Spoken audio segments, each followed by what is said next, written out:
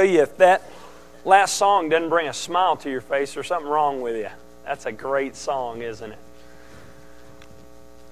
Well, not to be too obvious, I'm sure all of you already know this, but it's a new year. 2012, can you believe it? When I was growing up in the 80s, I would have thought we would have been riding around in flying cars by now. But we're not quite there yet, are we? But as you well know, this is the time of year when people are looking back over the previous year and evaluating their lives and what they've done well and what needs improvement. And it's also a good time for us to look ahead and set new goals and make new resolutions for the upcoming year. And one thing you'll notice on TV and in magazines at this time of year, we're given a lot of suggestions on what our resolutions should be, aren't we? At this time of year, you'll see articles in magazines or segments on Good Morning America with personal trainers and dietitians and financial advisors giving us advice on what sort of resolutions we should make when it comes to exercise and nutrition and money management. So we have a lot of options out there, don't we, on what sort of resolutions we should make. And though making these commitments are good, and I would encourage you to make those kind of commitments and honor those commitments, I too want to give you what I believe needs to be a goal that all of us set for ourselves this next year, if you haven't already. This morning, I want to give you a biblical resolution for the new year. And here it is right here. Put first things first. Sounds pretty simple, doesn't it? Put first things first. My prayer for you and for me as individuals and for us as a church is that we would put first things first. That we would identify what things are first things in our life and what things are second things, and that we would live and coordinate our calendars and our schedules and our to-do lists according to first things.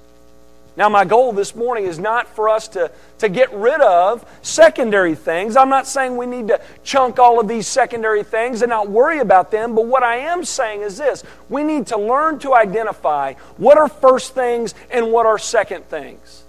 What our greatest priorities should be and what are things that are simply secondary at best, so that we can prioritize and live our lives accordingly. Now, where did I get this idea of first things first? Was it something just sort of, sounds catchy, doesn't it? Was it something I just thought of? Man, I really want to, for the new year, that's a catchy title, so let me find a proof text to support this catchy title. Is that what I did? No. This is a concept that comes straight out of God's Word, doesn't it? It's a theme that runs throughout the Bible, and one place in particular that clearly gets at this idea of first things first is Matthew chapter 6, verse 33. This is a verse that many of you in here are familiar with, and some of you may have even committed this to memory at one time or another, but my hope this year is that this verse becomes more than just a verse you're simply aware of, or a verse you have committed to memory. My hope and prayer is that this verse becomes a verse that is etched into your heart. I hope sometime this year you're sitting down and sitting down getting ready to watch one of your favorite shows on TV, and this thought crosses your mind. You know what? I really should be spending time in God's Word. And in that struggle of what should I do? Should I watch my favorite show, or should I spend good quality time in God's Word? My prayer is that this verse comes to mind. And you think to yourself, you know what? I'm going to put first things first. My prayer for you this year is that when you have plans to go out with your friends to do something, whatever it is, play golf, go shopping, go hunting, and you begin to think to yourself, you know what, I've really not spent a lot of quality time with my family this week. And when you're struggling with what to do I go out with my friends or do I spend much needed time with my family? My prayer is this verse comes to mind. And you say, you know what, I'm going to put first things first. My prayer is that sometime this year when you're thinking about making a commitment to the church, whether it's just coming to church more on a regular basis on Sunday morning or helping out with one of the ministries at church, and you're thinking to yourself, I kind of want to get involved a little more and I want to serve in this church. I know that's what I need to do, but that takes place on my day off. Or I'm tired. Or there's a football game on. When you're struggling with what to do, I hope this verse comes to mind and you say to yourself, you know what? I'm going to put first things first. If you have your Bibles, turn to Matthew chapter 6. Matthew 6. We're going to look at verses 19 through 25 this morning. But before we do, look down at verse 33. This is the key verse in the passage. Here Jesus says this, verse 33. But seek first the kingdom of God and His righteousness, and all these things will be added to you.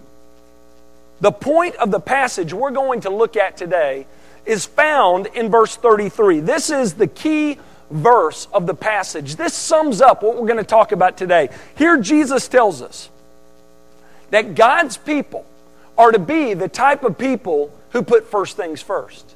And Jesus tells us what first things He's talking about here. He says first things are the kingdom of God. It's the kingdom of God. He says the kingdom of God, God's kingdom, should be priority number one in the lives of God's people. Now, before we go any further, we need to further explain what the kingdom of God is, don't we? Some of you may not remember this, but a few months ago I was preaching from Acts chapter 1, and I gave you the definition of what the kingdom of God is. It's simply defined as this. The kingdom of God is defined as the rule and reign of God in the lives of His people. So to seek first the kingdom of God is to live your life under the guidance and direction of God, to live under His rule and His reign. Jesus says, if we would prioritize our relationship with God over everything else, if we would make that priority number one in our life, then everything else, all secondary things, will fall into place. That sounds simple, doesn't it? Sounds simple enough. Here's the problem. The problem is we don't do that, do we? We don't. We don't put first things first. We naturally drift towards secondary things. We naturally prioritize those things which are secondary. But Jesus says here, if you're going to follow me, if you're going to be called by my name, you should be the type of person who puts first things first, who seeks first the kingdom of God. Now, in this passage, leading up to verse 33, Jesus explains why it's difficult for us to put first things first. He explains to us why this doesn't come naturally to us, why it's easier for us, why it's easier and why we drift toward secondary things, and why it's not easy to put first things first and to seek first the kingdom of God. Here's the first reason why. The first reason why it's difficult to put first things first, number one, is because earthly interests are here and now. Earthly interests are here and now. We live for the now, don't we? The things we experience on a daily basis are things that are felt and are seen and are experienced. And naturally, those things receive priority one in our lives. They do. But look at what Jesus says in verses 19 through 21. He says, do not lay up for yourself treasures on earth, where moth and rust destroy and where thieves break in and steal, but lay up for yourself treasures in heaven, where neither moth nor rust destroys, where thieves where thieves do not break in and steal. For where your treasure is, there your heart will be also. Now, the Greek word for treasure here is actually used twice in verse 19. Jesus is literally saying, do not treasure up treasures for yourself here on earth. The image here is of someone stacking coins and hoarding away their wealth. Jesus says, don't hoard away your wealth here on earth. And the reason He gives here is not just because it's dishonoring to God, though it is, but He also mentions here it's unwise. Earthly treasures are a bad investment because they're not permanent. That's what He tells us. Though they are seen and felt and experienced in the here and now, they are not permanent. They will either leave us or we will leave them. Jesus says here, either they'll be taken away from us or waste away. And in other parts of the Bible and other parts of Scripture, we're told when we die, we're going to leave it to someone else. It's not ours. It's not permanent. Therefore, it's a bad investment. I know I've mentioned this before to you, but one of my favorite stories around Christmas is The Christmas Carol. I love that.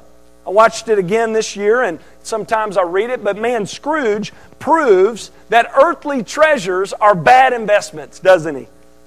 That money makes a lousy lover. Remember, he had a ton of money, and he hoarded it away, but he hoarded it away to his own hurt. Because the Spirit showed him that all that wealth that he had kept back for himself would eventually go to someone else when he died. Truth is, our earthly treasures are not ours to begin with, are they? Though we may store them away, they can be gone like that. Any given day could be our last. And the money that we have put away will go to someone else. George Strait said it pretty good when he said, you don't bring nothing with you here, and you can't take nothing back. I ain't never seen a hearse with a luggage rack. It's pretty good, isn't it? He was right there. In other words, when we leave this earth, we don't take with us treasures that we have treasured up here on earth. So it's really not a good investment to spend all of your time, all of your energy treasuring up treasures here on earth, because it's either going to be taken away or it'll ruin over time, or we'll end up dying and leaving it to someone else. Jesus says here, the better investment of your time, of your energy, of your money, of your resources, your better investment is to treasure up treasures in heaven, not on earth. But like we said, this is difficult for us, isn't it? It is. Because we live in a world that's entirely here and now. And the kingdom of God, though it is here and now, it's not entirely here and now. We have a tendency to say, I know someday in the future, Christ is going to return, and I'll be in the presence of God, and I'll spend the rest of my days loving, worshiping, and serving Him. But right now, I have to deal with the demands of this world. You ever said that? You ever thought that to yourself? For example, when you get a bill in the mail, you feel the demands of that bill, don't you? I need to pay this. That's why for many of us, paying bills is on the top of our priority list. Why? Because it's hanging over your head. You can feel it. You can sense it. You can see it. And when you finally paid it, there's this great satisfaction that comes from, hey, I got the bills paid. If your kitchen gets dirty, I know a lot of your kitchens got dirty this past week, right? When it gets dirty, you get this feeling of, I've got to get the kitchen clean. You can feel it. It's here and now. We can feel the demands of this world, can't we? Bearing down on us all the time, and there's this certain sense of satisfaction that we get from marking it off the list. Well, the demands of the kingdom of God aren't always felt in this way like the demands of the world, are they? They're not. Should I pay the bills or read my Bible? Should I clean the house or spend time in prayer? Should I attend a church fellowship or should I go to the mall and get some much needed clothes? Most of you in here, a lot of you in here, though you may not voice it, would silently agree that cleaning house, paying bills, shopping for new clothes, whatever it is, the demands of this world have a greater demand on your life than Bible intake, prayer, and time spent with God's people. But here's the truth of the matter. The demands of the day are secondary. They are. Listen, God doesn't care about your bills being paid if you haven't spent adequate time in His Word. That's what's first. That's first things right there. He doesn't care if the house is clean if you're not spending time on your knees. He doesn't care about your new wardrobe if you're neglecting time with His people. He wants us to put first things first. If you lay up treasures here on earth, you will eventually lose them. So instead, you need to be laying up your treasures in heaven. If we're going to be the type of people who put first things first, we have to learn that the kingdom of God is a treasure that needs to be sought like nothing else. It's first. It should be priority number one. If we are going to be the type of people who put first things first, we are going to seek after the things of God and lay up our treasures in heaven. Let me ask you this morning, where are your treasures laid up? If you're unsure, Jesus gives us a great way to examine ourselves. He says in verse 21, look, for where your treasure is, there your heart will be also. We have a saying in our day that's comparable to this. We say home is where the heart is. That simply means wherever your heart is, wherever your affections are, that's where your home is. Jesus is saying something very similar here. He's saying wherever your heart is, wherever your desires are, whatever gets you excited, that's where your treasure is. Let me ask you, where do you spend the majority of your time, and your energy, and your money? At the ball fields? At the mall? At your job? Where? Because wherever that is, that's a good indication of where your treasure is and your heart is. That's Jesus' point. Now, once again, He's not saying you have to give everything away, that you can't enjoy life, but He's making the point, where are you spending the majority of your time and your energy? Is it on earthly or heavenly things? Maybe you need to spend time this morning. It's a good time to do it. Evaluating your priorities. Evaluating your life and to see where you need to reprioritize your life to where you're putting first things first. I encourage you to do that this morning. Second reason why it can be difficult to put first things first and seek first the kingdom of God is number two, because sin has skewed our view of the world. Look at verse 22. Jesus says, the eye is the lamp of the body. So if your eye is healthy, your whole body will be full of light. But if your eye is bad, your whole body will be full of darkness. If then the light in you is darkness, how great is the darkness? In this passage here, Jesus is using the eye as a metaphor for how we view the world. You know, everyone thinks they have a correct view of the world, don't they? Everyone thinks their view of the world is correct. If they didn't, they wouldn't have that view of the world. Makes sense, right? Yeah. But the text here tells us that there are some people who have a correct view of the world and some people who do not. There are some people who think their view is correct, but it in fact is not. And that incorrect view of the world, Jesus explains to us here, is what prevents people from putting first things first, from seeking first the kingdom of God. Now the question we need to answer here is, why do some have an incorrect view of the world while others do not? The answer is simple. It's because of sin. Sin has skewed our view of the world. Though each and every one of us in here are created in the image of God, when man first sinned against God, sin entered into the world and it messed things up. Not just in our world, but it messed things up within us. And that image of God that was created in us, it's been tainted by sin. The one way in particular we see this is the way we view the world. Before the fall, man correctly saw this world as God's world and saw his life as belonging to God. After the fall, however, man began to look at the world as belonging to men and viewed their life as their own, and as a result, man became rebellious and unruly toward God. So our minds have seriously been damaged by sin. That's why we don't think the way we should. That's why Scripture is clear that our minds, they need to be renewed. They need to be transformed.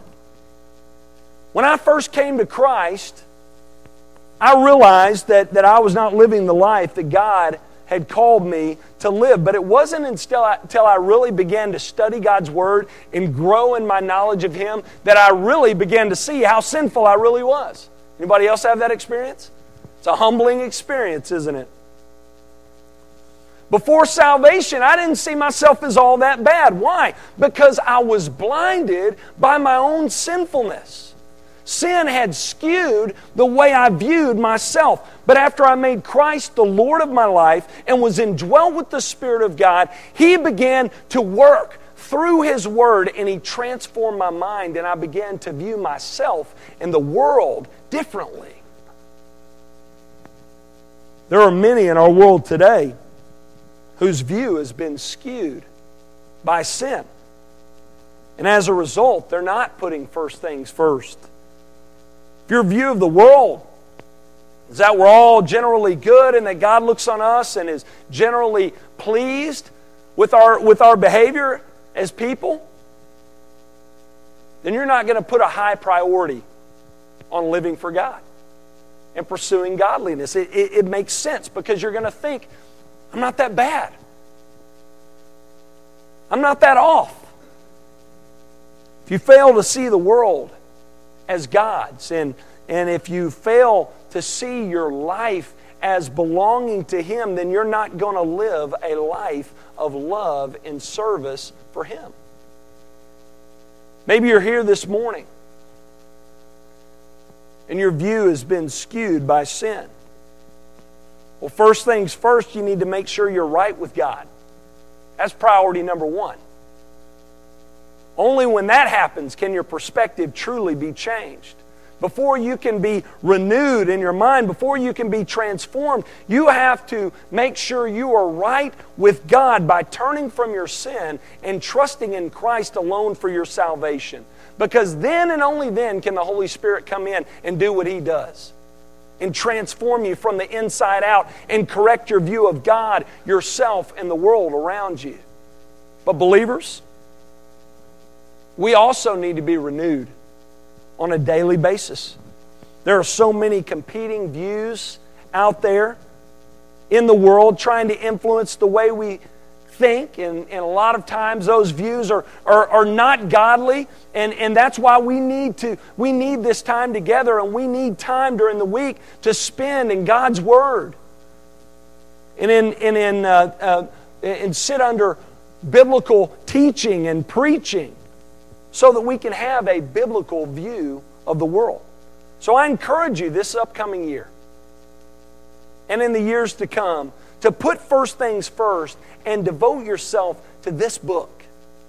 Devote yourself to this book and rely upon the Spirit of God to bring understanding from His Word so that you can be renewed, and so your mind can be renewed on a daily basis and you can be transformed from the inside out. The third and final reason why it's difficult to put first things first, number 3, is because it's easy to be mastered by stuff. Look at verse 24. No one can serve two masters, for he will either hate one and love the other, or he will be devoted to the one and despise the other. You cannot serve God and money. Jesus says here, all of us will have one of two masters in this life. Another way of saying this is one of two kings, one of two authorities in your life. He says one you will hate, the other you will love. One you will despise, and the other you'll be devoted to. He says your king, your master, your Lord, your authority will either be God or it will be money, as the ESV translates it. But a better translation is mammon. And that word just means your stuff. Your stuff, your wealth, your toys, your money, your stuff. You will have one of two kings, one of two allegiances, one of two lords, God or your stuff. Now, once again, Jesus is not saying here you can't have stuff, is He? He's not saying here stuff is evil or stuff is bad, but He's saying you will ultimately choose between one of two masters. You will either be mastered by God or you will be mastered by your stuff. Now, here's the issue for us. Though we hate to admit it, our stuff, our money, our possessions are an appealing and attractive master, aren't they?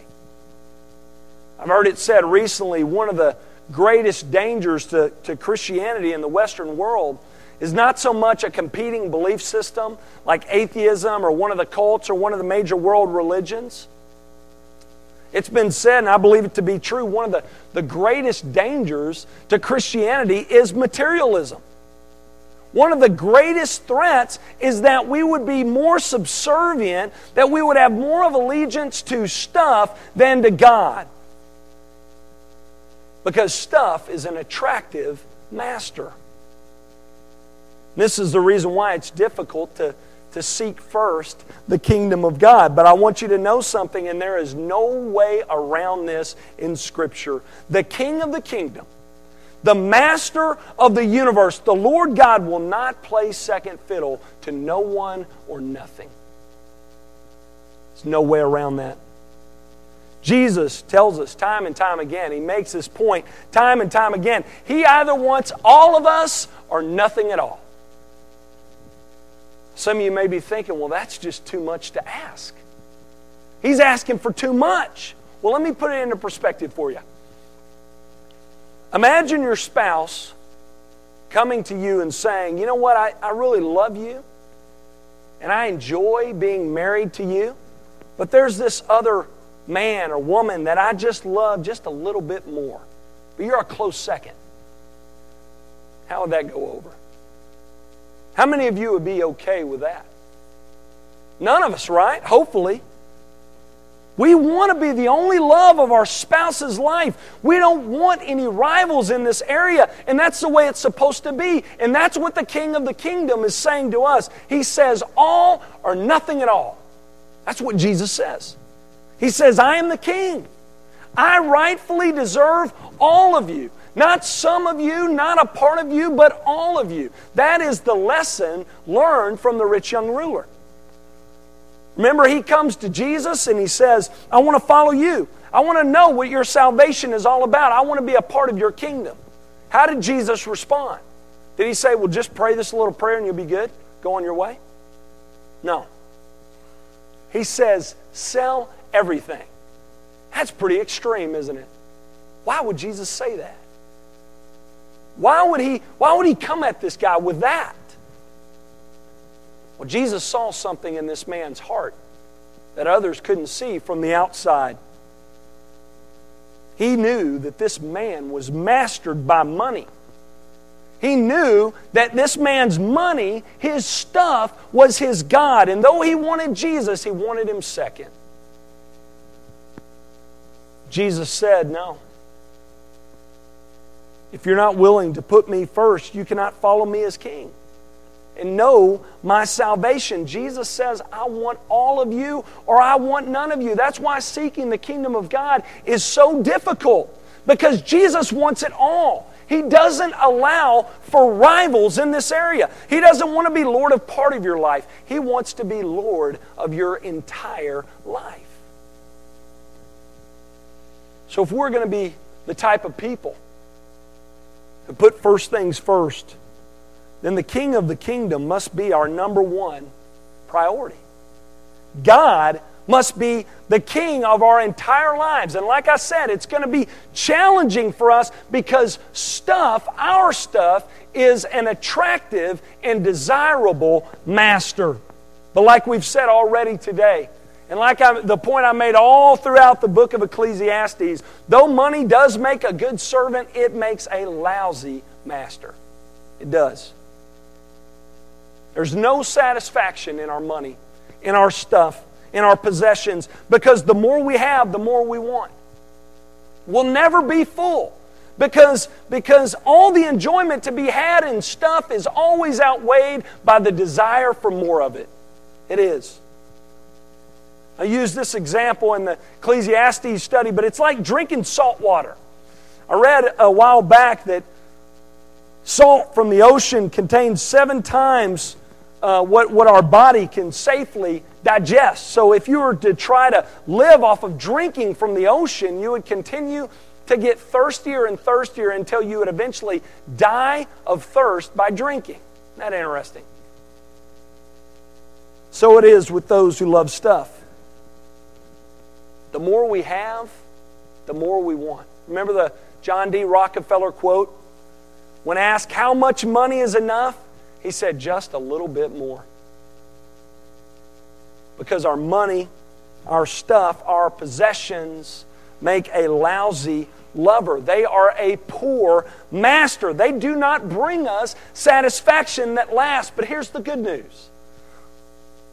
Though being mastered by stuff does not bring lasting satisfaction, a life lived for God does. It does. I want to end this morning by asking you a simple question. Where do your allegiances lie? Who is the Lord of your life? Who is the King? What is the King of your life? Is it created things, or is it the Creator? Are you captivated by creation, or are you directing your worship and your praise toward the Creator? You want to experience lasting enjoyment and satisfaction this next year and in the years to come? You want to? Then you have to put the heavenly relationship before earthly riches. That's what God requires from all of us. For us to put first things first. For stuff to be our servant, and for He Himself to be our master. Would you pray with me?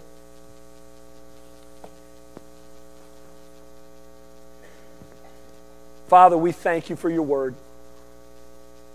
Lord Jesus, we thank You for